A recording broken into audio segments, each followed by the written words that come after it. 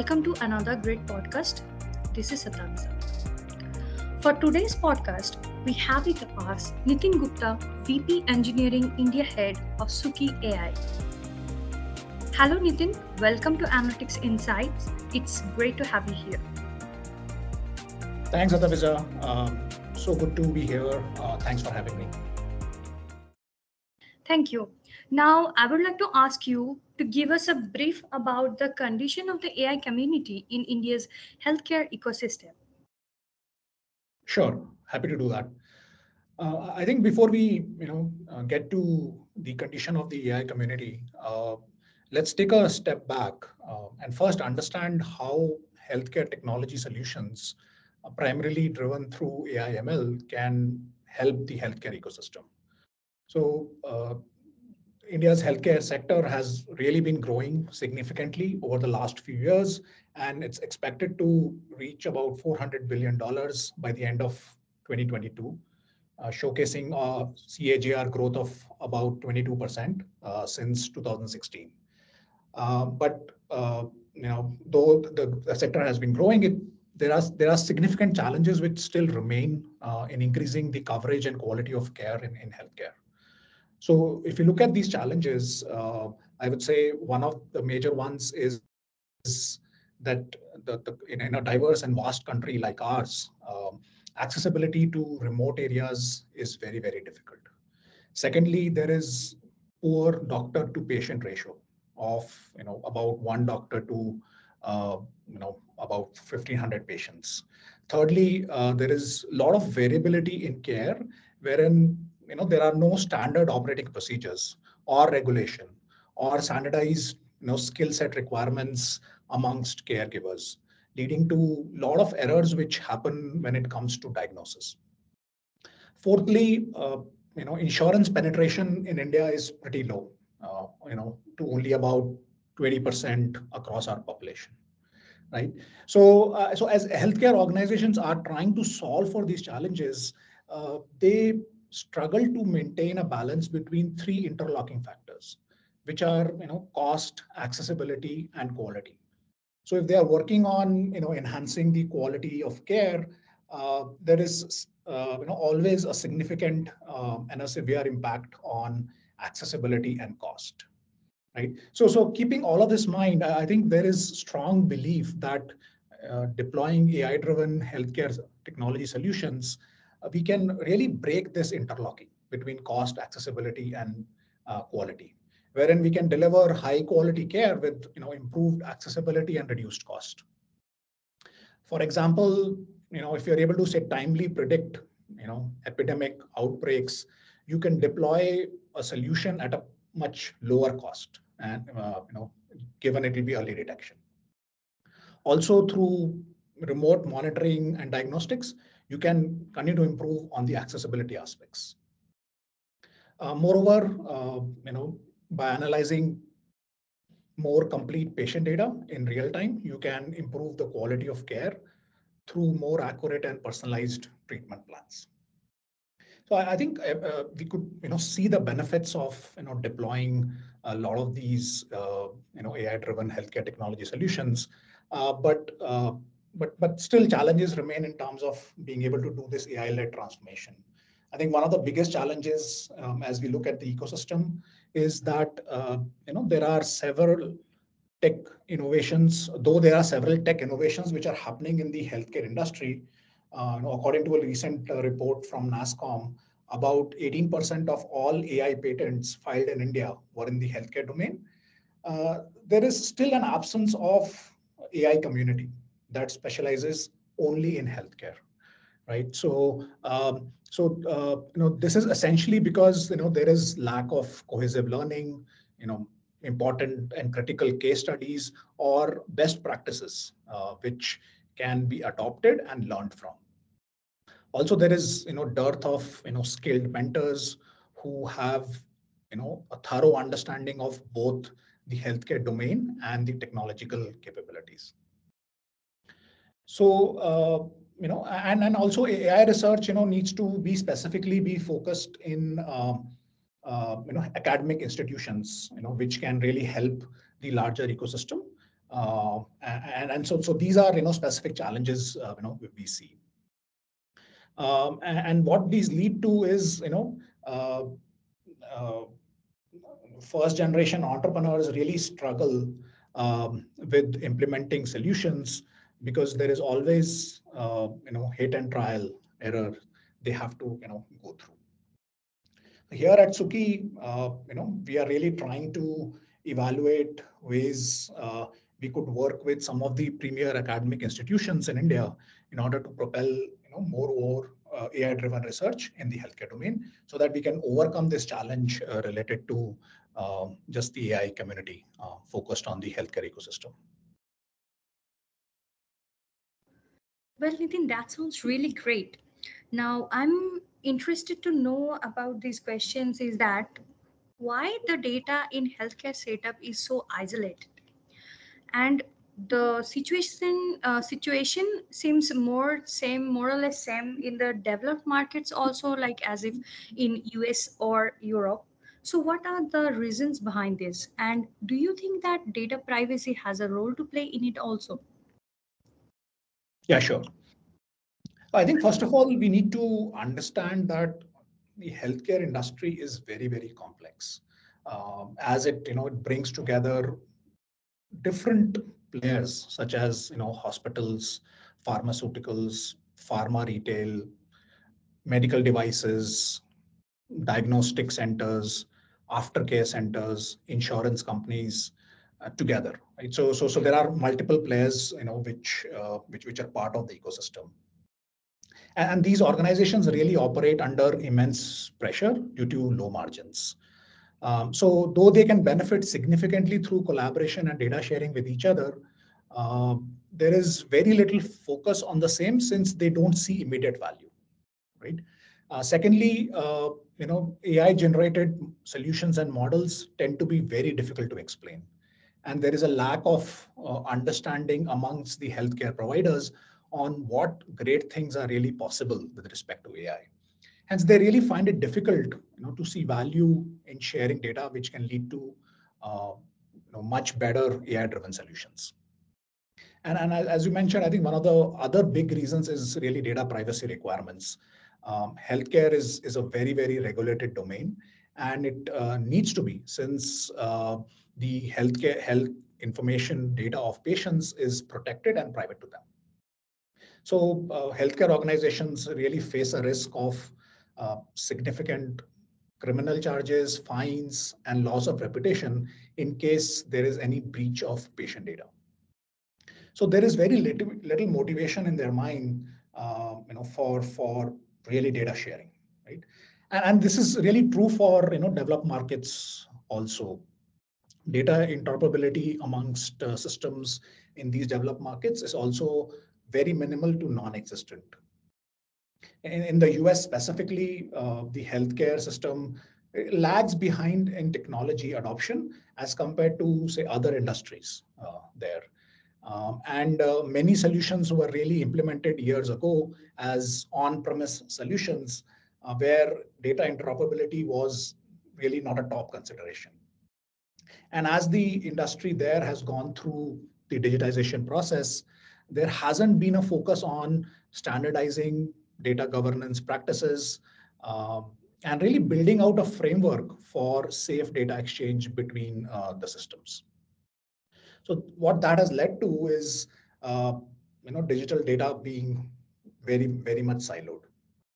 Right? So to give you one example, nurses in the US still spend a significant amount of time entering data from medical devices into the electronic health record system, which is a system of record. So I think in order to overcome these challenges, there is definitely a need to build strategic alliances and win-win partnerships between healthcare organizations and technology providers, so that they can come together to realize the full potential of AI-driven solutions. Also, as we are looking at government initiatives like Ayushman Bharat Digital Mission, where there is intent to really create a nationwide digital health infrastructure and create an open network for exchange of data between providers and users, that should help with data interoperability in general. Well, that was very insightful. Thanks for explaining it so well to me. Now, can you please give me a brief about the services that your company is contributing through AI and ML in the healthcare industry? Yeah, sure. So Suki is really striving to solve for one of the major global problems in the healthcare industry, which is around doctor and physician burnout.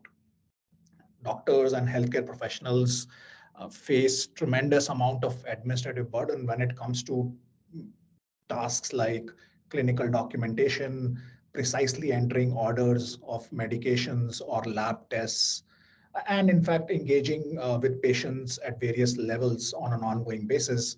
They end up spending 2 hours on these tasks for every hour spent on patient care. So here at Suki, our mission is to really make healthcare technology assistive and invisible, lift this administrative burden, which is significantly seen by doctors on a regular basis, so that they can focus on what they really like to do, which is to take care of patients. And in order to solve for this, I think we really believe that voice is a more natural and fast way to interact with the system. And voice enabled solutions can really help doctors and clinicians complete a lot of their tasks more quickly and easily. So in this regard, we've developed our flagship AI-powered voice-enabled digital assistant, which leverages the latest in AI speech technologies and advanced natural language processing algorithms in order to really provide for various services.